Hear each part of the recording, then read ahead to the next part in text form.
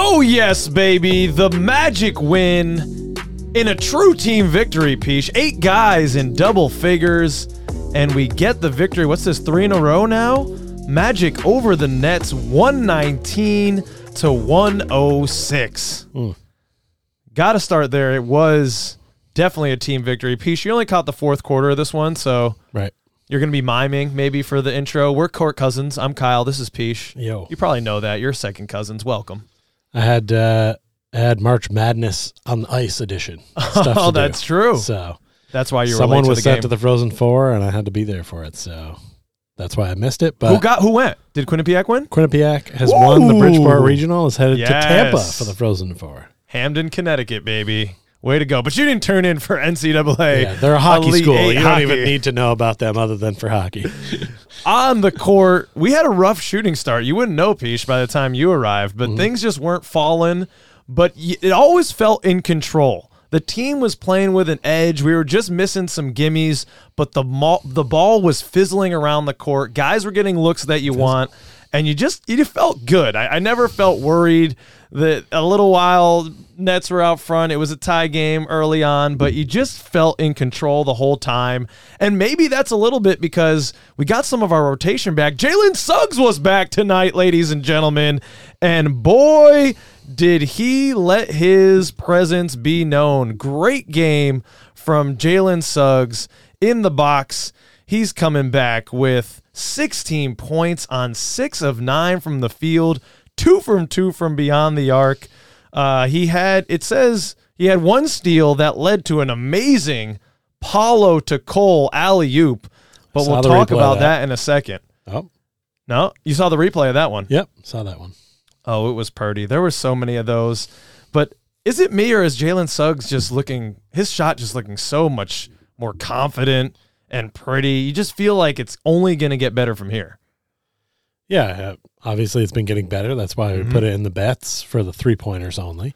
But not just his 3-point shooting has improved. I feel like overall he just looks more confident with everything out there. He's a different dude than the guy we saw at the beginning of the season, or of course last year as well. And it's exciting to see him heading in the direction, and basically our whole team is starting to shoot the ball much better, which is like changing the dynamic of the squad completely. The narrative of us having to get inside and get to the bucket to score. Now guys are actually hitting shots, and it's like, 3-game win streak. Yeah. So, that's an important part, but I'm glad guys are finding it. But I'm looking here. You can tell me if this is wrong, but Paulo Banchero, 4 of 13. Yeah. This is not good. I mean, all right, we'll start right in on the bad news. We'll start right in on the shade for now. Paulo, right off the jump, I loved it that David and Jeff were going hard on the Paulo Banchero Rookie of the Year propaganda. Right. They were dropping all types of facts and statistics, and, they were doing it in their coy way that Jeff and David won't do, but they see all this Jalen Williams shade, all this nonsense, people trying to cast aversions on Paulo Banchero, and they're just, politely, we're just putting it out there. The people can do with it what they want. We just want everyone that's making a vote to have the right information opportunity. So I love that they were getting on the stump for Paulo Banchero. And I got on the stump for him, too. I had a nice little parlay, something very conservative. I just needed 15 points. Got on the stump? Yeah, when you get on the stump for somebody, you go and you talk. You get on the stump. I get it based on the way you're saying it, but I've never heard this reference. It was a soapbox in my day. Exactly. Something, I'm making a stump speech. I think that's what they say. I get it. All right. But yeah, I had him for 15 points. He was the only leg of the parlay that didn't hit. Yeesh. It was just a little, bankroll builder. Had a nice plus 115 odds, something like that. Right. But yeah, Paulo, it didn't seem like we needed him to eat if everybody else was getting and some. he at the end of the game he was in there, but he didn't want to eat. He was trying to facilitate. You could see it. He wanted Cole to get some more. Yeah. And again, just back to Jalen Suggs, he wanted Jalen to perform first game back. He's in the month of March, he's shooting 38.7% from 3 and 46% from the field. So good things are coming from Jalen Suggs. And as we mentioned earlier, he had that steal. He only marked for 1, but he's always in the passing lanes.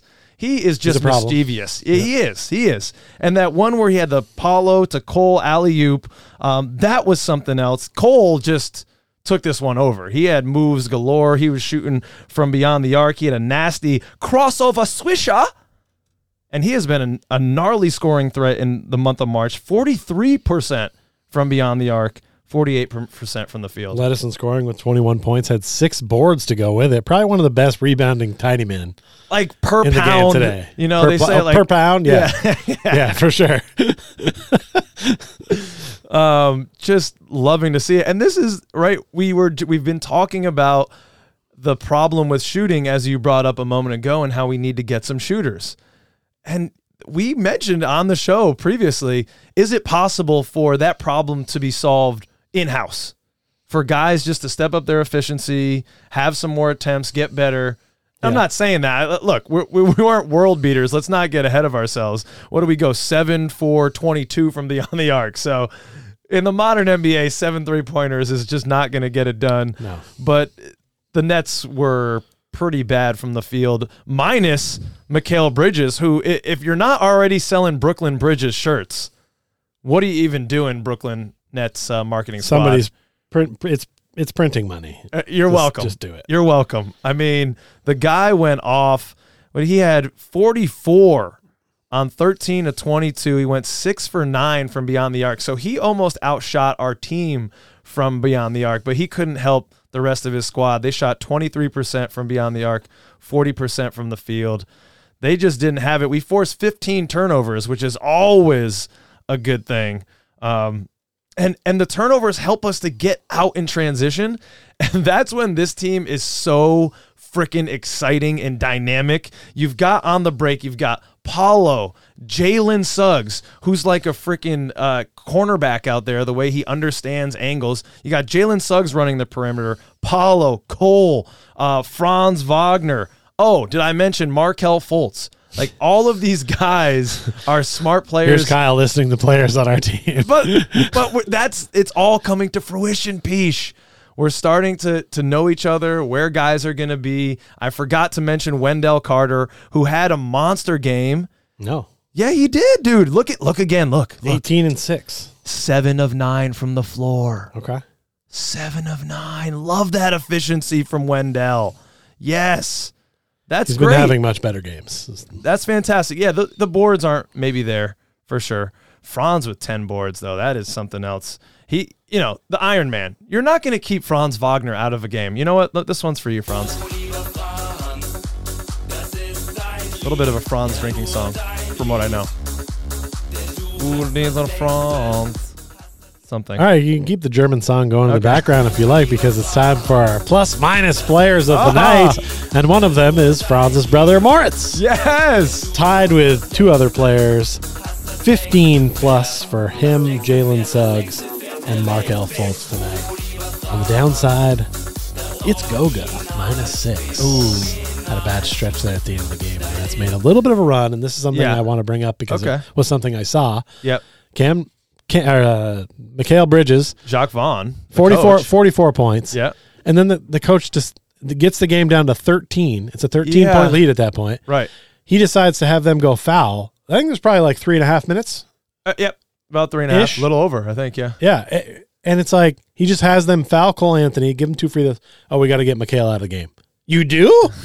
You guys 6 away. That's 2 3-pointers, which he shot amazingly. Yeah. From getting a 50-burger, A. Yeah. B, by the way, I think you're trying to win games, yeah? This team's in the playoffs? Yeah? Yeah, they are, but they're reeling right now. So it looked like a team that just gave up. Yeah. Way too early.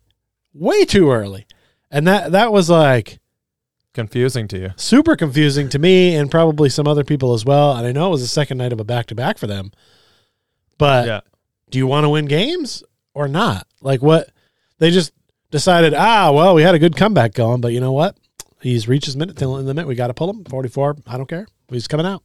And so that's like pulling a pitcher with a perfect game and like, the 8th inning of like a tie ball game. Like it's sort of like, hey man, give him a shot. Let him finish it out here.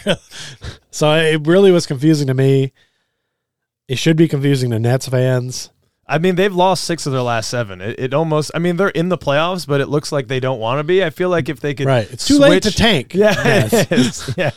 It's too late. Well, I don't know. Maybe if you can pass a couple people, I guess you increase your odds by minimal percentage points, but yeah. I'm going to have to look up and see where they're at to see what they're up to. I think they're still in like 6th or 7th, though. This seems like a big and that, error. Coach Mosley did the gentleman thing, and he pulled our starters, which, of course, I was frustrated by because Paulo had 11 at that point. Yeah, but he didn't want to. He wasn't going to score. But, leave Paulo in there for those Roy stats. You know what I mean? I don't want to hear any Oklahoma City Thunder fans on the Twitter space looking at Paulo 11-point lines here. All right. Yeah, I got a take on that situation. I'll save it for our next podcast. And okay. I want it to be the last time we discuss it. Okay, it can be. It can be. Yeah, Cole has been on fire. That was the topic of the Is This Anything piece. You missed it.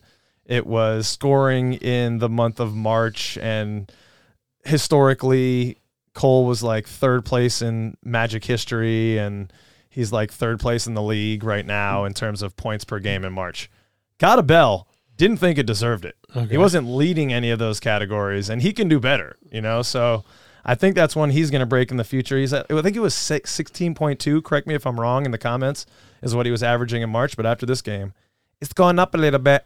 Yeah, you're stingy with the bells, but I didn't hear it, so it's hard to say. I want it to be clear. I want David to earn it out here. A bell play is a bell play for a reason. I don't know if they're doing that this year. Are they? Yeah. I don't know. I haven't heard anything about the bell in the. It hasn't been as much, right? Yeah, it was made a big deal. It faded quickly. I wonder why that is. That's interesting. Didn't know the relationship between Cam Thomas and Cole Anthony playing at Oak Hill Academy in New Jersey there for a little while. That's cool. Cam Thomas. Yeah. The team must have been nasty. Yeah, they only lost 2 games, as David and Jeff elucidated to us. Let's see here. Look it up, kids. I don't even know if I used that correctly. I think I did. Get me in the comments. English teachers, get up in the comments. This is a little unnerving, Pish. Can we talk about the Dante Marchitelli interview at the end? Oh, I don't really want to be on this team. Well, we've got wood that we can knock upon right here, though. I know, but there's wood that can reverse these things. I mean, I guess. Two wrongs don't make a right necessarily, though. Okay, you're right. Dante asked Markelle a question. Yeah. In the post-game interview. That just seemed like something that you want to knock on wood for. He led with that. Yeah. That's not really a part of who is right now. There's a lot of positive articles being written about him right now about people like, the rise of Markelle Fultz, he's back, all this kind of stuff. Mm-hmm. And the national media's picking up. And then this guy just starts in with hey, we played a lot of games in a row, huh? Yeah. 54 games in a row, Markelle. No troubles yet, huh? Well, why would you say that? Well, I just had to. I'm going to knock her in the wood. There's the wood. No, it's right I know, there. But why would Dante lead with why? that? Yeah.